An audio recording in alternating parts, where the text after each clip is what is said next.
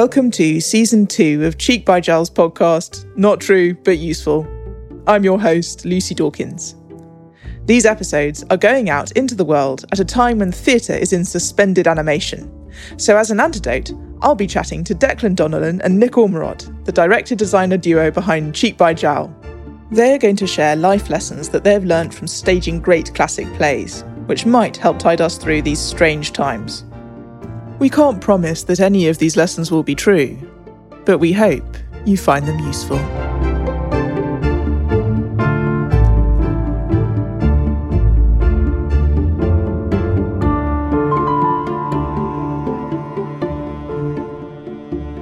Our play this week is The Changeling, a bloody Jacobean tragedy by Thomas Middleton and William Rowley.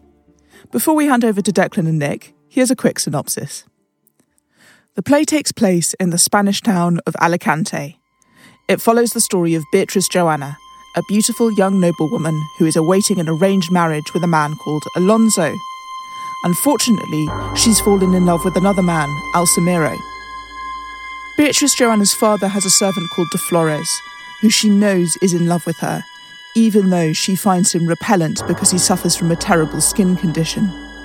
She persuades him to murder Alonso so that she can marry Alsamiro, manipulating him with a false promise to have sex with him if he agrees. De Flores assassinates Alonso and then blackmails Beatrice Joana into giving him his promised reward. Beatrice Joana and Alsamiro are then free to marry. Alsamiro is tipped off that Beatrice Joana is no longer a virgin and decides to put her through a bizarre medical test to prove it one way or the other. She manages to pass this test by faking the correct responses, and then arranges to put her virgin servant Diafanta in her place on the wedding night. She also admits to De Flores that she has, in fact, fallen in love with him. However, the plan goes wrong, and De Flores and Beatrice Joana end up killing Diafanta in order to cover their tracks. Alsamiro finally discovers the truth behind their murderous spree, and De Flores stabs himself and Beatrice Joana so that they are finally united in death. Interwoven into this story is a second subplot, which takes place in Alicante's insane asylum. Two aristocrats, Antonio and Franciscus, have admitted themselves into the asylum, pretending to be mad in order to get access to the doctor's attractive wife, Isabella. Through a test in which she disguises herself as a patient, she proves that their love is fickle. When Antonio is killed, Antonio and Franciscus's disappearance from court means that they are initially assumed to be the murderers. They're finally let off the hook when Beatrice Joana and De Flores admit their guilt. The music you're hearing now was composed by Catherine Jays for Cheek by Jowl's 2006 production. And now over to Declan and Nick. Hello, Declan and Nick. Are we all well charged with a cup of tea? We are. Yes. Hello, Lucy. Hello, Lucy. Excellent. It's a really wild ride, this script. So I'd love to know, first of all, what was it that first drew you to The Changeling? Well, the thing I particularly love about it is what's often considered the problem in the play, which is the shift in the world between the aristocratic rulers and the madhouse. And people sometimes say, well, you can actually, you can easily remove the subplot of the madhouse. I don't think the madhouse is a subplot at all. I think it's continually informing the main plot, that they sing off each other. And it was the union of that that really excited me. And what about you, Nick? What was the magnetic in this play for you? Well, it is a wonderful play, but I mean, the central problem, as Declan's indicated, is exactly that. There are two worlds which need to be distinct and yet happen on the same stage. And you need to be able to move very quickly from one to the other. Could you describe for us how you manage that as a designer? We used the door of the rehearsal room that we were playing in, which is the Jarwood space. And it happened to work extremely well in rehearsal. It was like an AirPod that you could go into and come out again. So actors could come into this space and come out in a different space. So it's just the one door, which seemed to be the key. So I decided to use that exact door. And essentially, the actors stayed on stage, and in an instant, they became mad people. And the desk that belonged to De Flores as a sort of security man stroke chauffeur figure became the desk that belonged to the madhouse supervisor. So that you got a direct parallel there. But essentially, the actors didn't really need to leave the stage. We also wanted to suggest in a light-handed way a sort of modern world of surveillance, that there's just one camera that you can't really see what's happening on the TV monitor, but you're aware that something's there. So there was this little flickering TV monitor that gave us little glimpses of what was going on behind that door, which reminds me very much of the last show that we talked about. We were talking about your production of The Tempest, where again you had these tantalizing doors with glimpses of what was going on the other side that really fired up the audience's participation in the piece as creative imaginers of the space that you were making. But I also find this extraordinarily inspiring, because a common theme that we're coming up against a lot in this series of the podcast is the way that you feed on what's literally around you in your rehearsal period. That we've talked about, the place that you were staying in Paris essentially became your set for Ubu Hua, and the way that you take what's on the streets around you and the world that you're walking through and allow it to feed into your rehearsal process. I find that amazing. Yes, and I think that happens politically and philosophically as well. You imbibe what you encounter on the streets in the way into the rehearsal room. In a way, you have to be open to things. And it also occurs to me this process of just keeping yourself open to the very basically creative things that are in front of you, like that door has a lot of potential, rather than fixing what's you're going to do before you start rehearsal on day one, which is the way that a lot of design processes necessarily have to work because of the way that rehearsal processes work in this country. That's right. I think one of the things of the hidden door or the hidden space or the other space, the space that you can't see, is that in order for the audience to be included, they have to be excluded. And that's something that we really do need to think about, because there can't be any inclusion without exclusion. So the intimacy on stage is because there's a world that's being excluded outside. And it's being aware of that excluded outer world that gives us the feeling of being included with what's happening on the stage. But you can't have one without the other. So that the photographer cannot include everything in the shot. It's about what's excluded. And that includes things. And that's the reason why the other space is really important. The space is always binary. It's always here and the other place. The other thing that I found really fascinating about the way that you layered these two places on top of each other. So we had the supposedly sane world of the aristocratic court literally on top of the madhouse. They were operating in exactly the same space with no scene changes at all. Meant that there was no clear division between the two. Eventually, we actually saw the same things being enacted, being resonant between those two worlds, which I thought was a fascinating move, that you actually started to blur the boundaries between the two of them. Oh, yes, that was very unconscious. And there would be a quick, sharp change between the two worlds, which makes you have to decide the boundaries yourself. Juxtaposition is very, very important. It's like editing in a film. The juxtaposition, you get a lot of information from just bringing two events very close together in time. And it seems to me that in that juxtaposition, light seemed to be a really important factor in this production. So you had the madhouse being very brightly lit in hospital lights, and exactly the same space, the same stage space that represented the aristocratic court at Alicante being very dark, with figures melting into blackness at the rear of the stage. And these figures sort of held in candlelight, almost like a Caravaggio painting, which is an artist who often comes up in our discussions. So could you talk a little bit more about the importance of light and dark in the way that you think about the theatre, and how that came to bear on this show? Well, we work a lot on it with Judith Greenwood, our lighting designer, and clearly we needed a very precise distinction between the world of the hospital and the rather mysterious dark world of the castle or the cathedral. And that's how she lit upon this strong side lighting, essentially, for the aristocratic world and a more brighter, abrupt world of the hospital. Everything we see is determined by light. One can say there's no such thing as the dark, there's just an absence of light. And I used to think that. I'm not quite so sure now. I'm beginning to think that sort of dark and light are held in permanent binary with each other, that you actually need the two to see things. And also that in the darkness, there are things that the audience can imagine. So what I find so interesting about this idea is that it comes back to always a starting point of what you need. You need to create a distinction between the madhouse and the court and the cathedral. And so you hit upon this very simple and wonderful lighting solution. But then when you go back to what you need, you find solutions that are so simple that they hold massive amounts of metaphor and meaning and allow us as the audience to step in. So I took from it the idea that in the asylum, where people's minds are supposedly clouded or not seeing clearly, everything's in a bright light. And that in the court at Alicante, where people are supposedly sane and have clarity, they're actually in darkness. I read a huge amount into that lighting change, but the wonderful thing about it, it was so not prescriptive. You weren't telling me to think that, and I'm sure that someone next to me would have thought something completely different. So I'm really inspired by these choices that you make that are essentially about need, but open the door for us as the audience to step in with you and shape the play. Yes, we do not give meaning. I'm not sure I believe in meaning full stop, but it's for the audiences to exercise their imaginations, and the audiences, in a way, have to make the evening. The audiences have to make their own entertainment, and we give them the shovel and show where to dig. But actually, we're not crossing T's and dotting I's and predigesting things. We entertain adults. And it's very, very important for me that we do entertain adults, that we're not making things simple. We're not teaching people. We're not preaching from on high.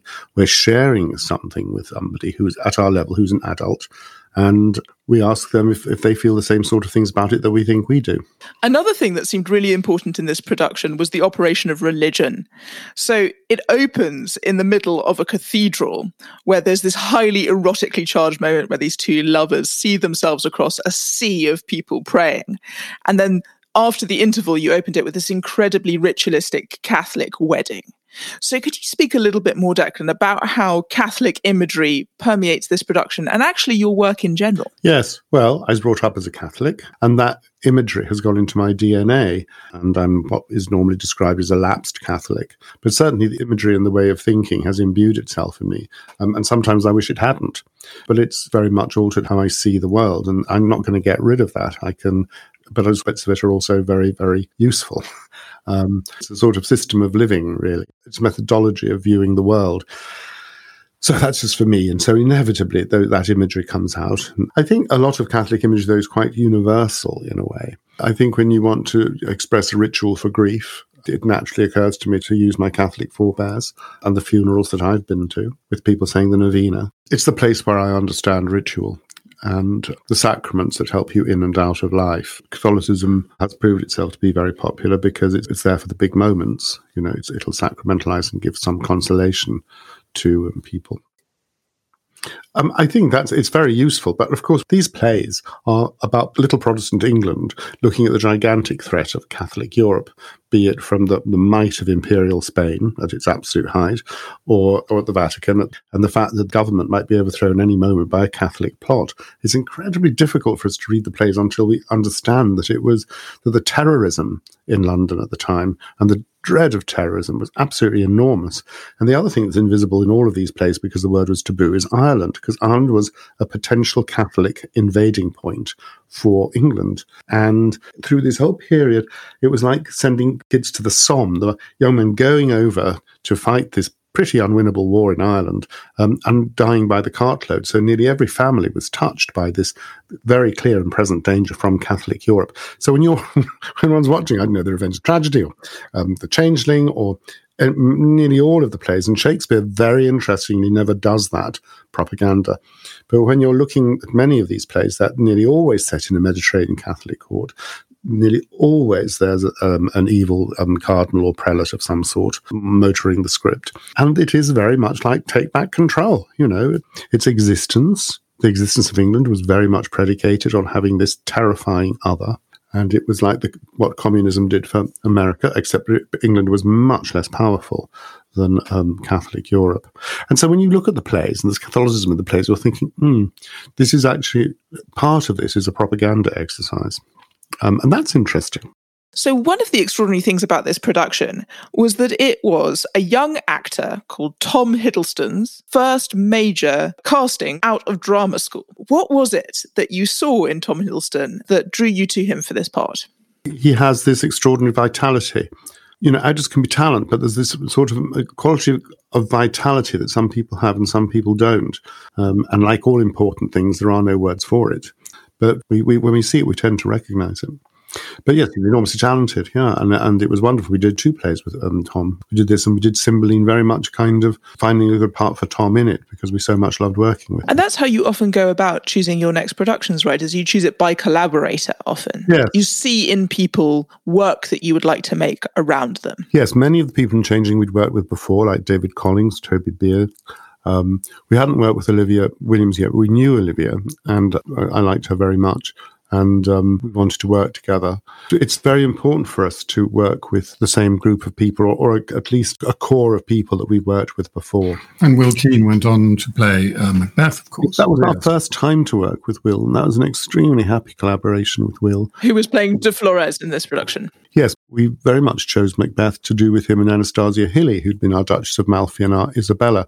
And we love sort of doing that, to get inspired by somebody, rather than thinking, what play would I like to do? What sort of is my idea? What would be a good play to do now? This seems to be very connected actually to something that we talked about a lot in the first season, which is your advice to actors to find all their inspiration outside themselves from what's around them.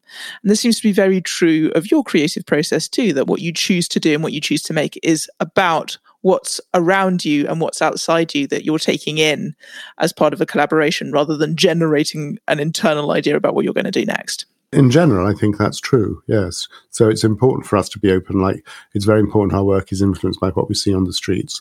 I imagine that De Flores' surveillance kit and sink and funny desk and light on it was very inspired by all the security we have to go through when we go backstage in theatres now. So those things get into us, and it's very important that we are open to those things, and it's important that we're porous, and it's important for me and Nick that we are happy when the sun shines and we are depressed when it rains. You have to let yourself be influenced by the outside world, otherwise, in a way, you're not alive. That's why COVID is such a terrible time for us, because, we have to be infected by life in order to live. So another thing that's unusual about this particular script is the fact that it contains an enormous number of soliloquies where the actors turn out and talk to the audience.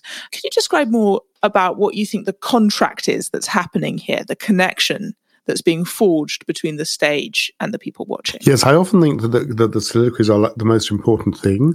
And it's very important to me that the actor is capable of speaking to the audience and isn't frightened of the audience. And we often light to the audience so the actors can actually speak to the audience. Because I absolutely hate any concept of a fourth wall. I mean, unless you use a fourth wall like we do at the beginning of Ubu and then we destroy it. But the audience is party to the act. Even a little aside implies you're on my side. I want you to be on my side. Are you on my side? How do you feel about all this? So we go on with them as we kind of do in real life. We hear terrible things on the wireless every day and don't do much about it. You think, what's my part in this? It's very, very upsetting. Not that we can jump on stage and do anything, and nor would I advise anyone to do it. I think it would be terrible if we did.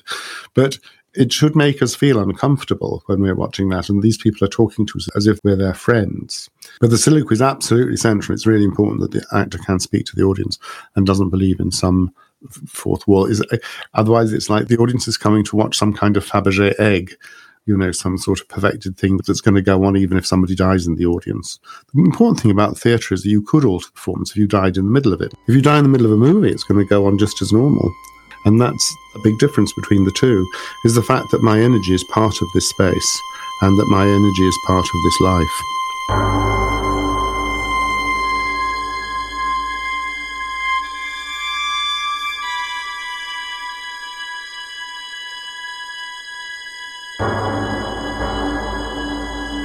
Now, an enormous theme in this play is that of self-delusion, yes. Of characters persuading themselves to see what they want to see. This particularly draws to mind the scene between Alsamero and Beatrice, which is a particularly weird virginity test scene, yes. In which he gives her a special potion to prove whether she's a virgin or not. And she has to fake the symptoms, which are ridiculous. She has to sort of gape, then sneeze, then giggle, and then cry in order. Yeah. And she really struggles to do it convincingly. Yeah. And she sort of hates the fact that she's having to do it. And you showed us very clearly that it was a deeply unconvincing performance that she was putting on. And that he was just thrilled to watch it because he wanted to believe what he was looking at.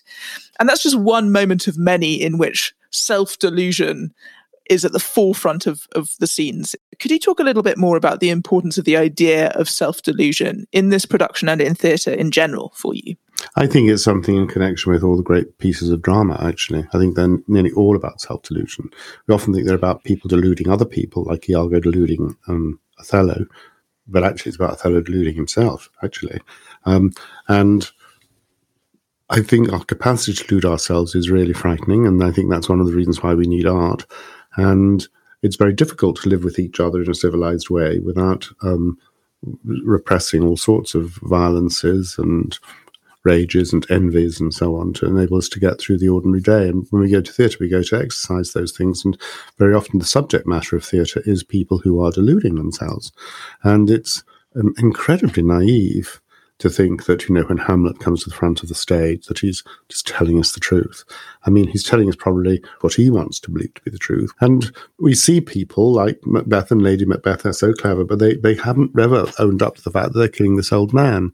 Hamlet finds it very difficult to own up to the fact that he's trying to kill Claudius and doesn't really want to, that he doesn't live in this sort of revenge tragedy world. It's weird. He's a student from Wittenberg with a scarf and, instant coffee in his room.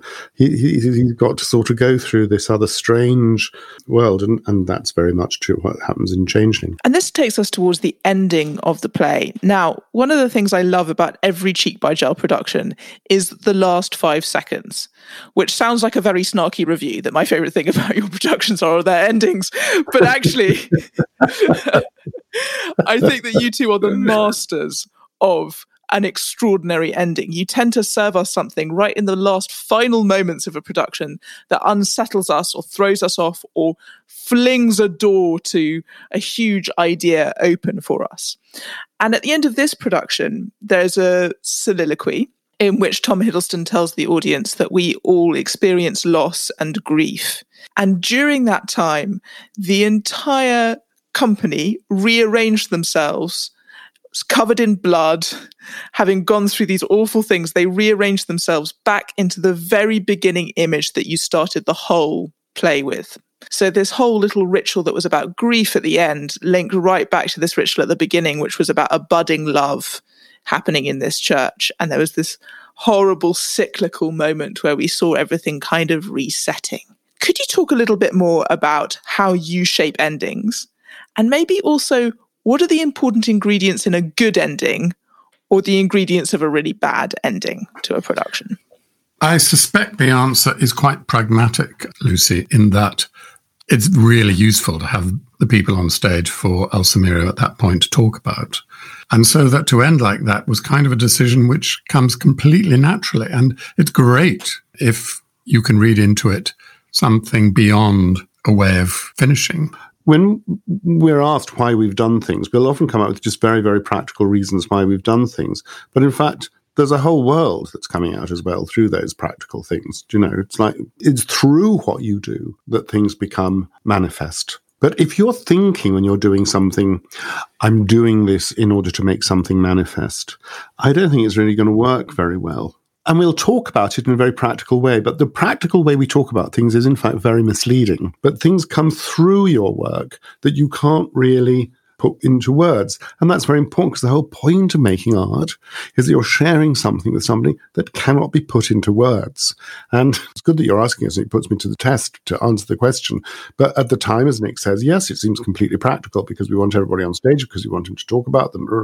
But enormous amounts of other things happen, which is like the terrible sadness that's barely mentioned in the play.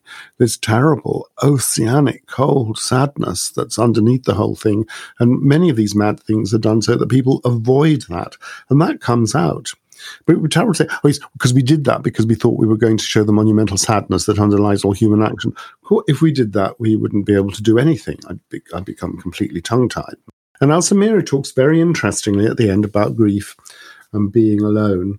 And I think it's that grief, like any intense emotion, tends to isolate us because we have to do it alone. And when we die, we hope we'll be someone that loves us holding our hand. But at the last moment, we're going to do it alone. But that's one of the things that he talks about at the end, about how lonely we are in our extreme emotion and how much we depend on other people to stand with us at those moments. Those are colossal things that are there and immanent in the end of the play. But not for 1 second do Nick and I think this is what we're going to give voice to in the last moments of the play. It'll be, trying to find a way to end the play, but that will be informed by other things. And I think the way that I direct is to talk about these worlds, these very big things to the actors, and then give maybe a very practical mise-en-scène with the understanding that that will cling through the invisible work, and these things will come out through what they say without either me or the actors trying to control meaning. And this leads me to our inevitable last question of the episode, which is, what is your favourite line and or moment from this production? Nick, why don't we start with you? I'm afraid my favourite moment is a visual one, Lucy, which I never predicted, but the bloody hand on the glass door stays with me. Yeah, so in this extraordinary moment, De Flores and Beatrice are behind this door, and there's a moment which we're not sure is sex or murder or both happening at the same time. Or both, exactly. And this one bloody handprint trails down this glass door, and we're asked to imagine what's going on. Yeah, and that's never planned. Nick and I see it. And the expression we might use to each other in verbal communication is, that's good, yes, that's good. But not for 1 second do we think, oh, this is great because it confuses the region between love, sex and death. I mean, we don't think about, if we thought about that, we wouldn't be able to do anything, And what about you, Declan? What was your favourite moment or line from this production? My favourite moment is Will Keane playing De Flores after he stabs Beatrice Joanna. He calls her familiarly Joanna, and he says, "Fare thee well, I'll not be far behind." So they're going to meet each other in death on the other side. Or in wherever it is they're going there together, I'm going to throw in my favourite line from this production, and that is the moment. It's another De Flores and Beatrice Joanna moment, and it's a moment where he stops in his tracks and he looks at the audience and he says, "She called me fairly by my name." And it's the first moment where she speaks kindly to him. Yeah. And it completely revolutionizes his life. And it's going to lead them down a terrible trail of destruction. But that one moment is so naked and stunning. You're absolutely right. It's very significant. In England, for example, the culture is to avoid people's names, and normally you're called you. It's a very significant moment when somebody calls you by your name. I find that very moving, that moment, sometimes, if somebody calls me or Nick by our names. We get called a lot Declan and Nick in Russia. People use our names quite a lot, and less so here. Well, on that note, I'm going to call you both by your names and say thank you, Declan, and thank you, Nick, for another discussion over a cup of tea with a literally bloody good play. Thank you. Thank you, Lucy. Thank you for listening to this week's episode of Not True, But Useful. If you want to find out more about Declan and Nick's production of The Changeling, check out the link in the podcast notes, which takes you to the Cheek by Jowl archive. The theme music for this series was composed by Paddy Caneen for Cheek by Jowl's production of The Winter's Tale, with additional music in this episode by Catherine Jays for The Changeling. Join us next week when we will be discussing the great Russian saga Boris Godunov. Until then, stay well.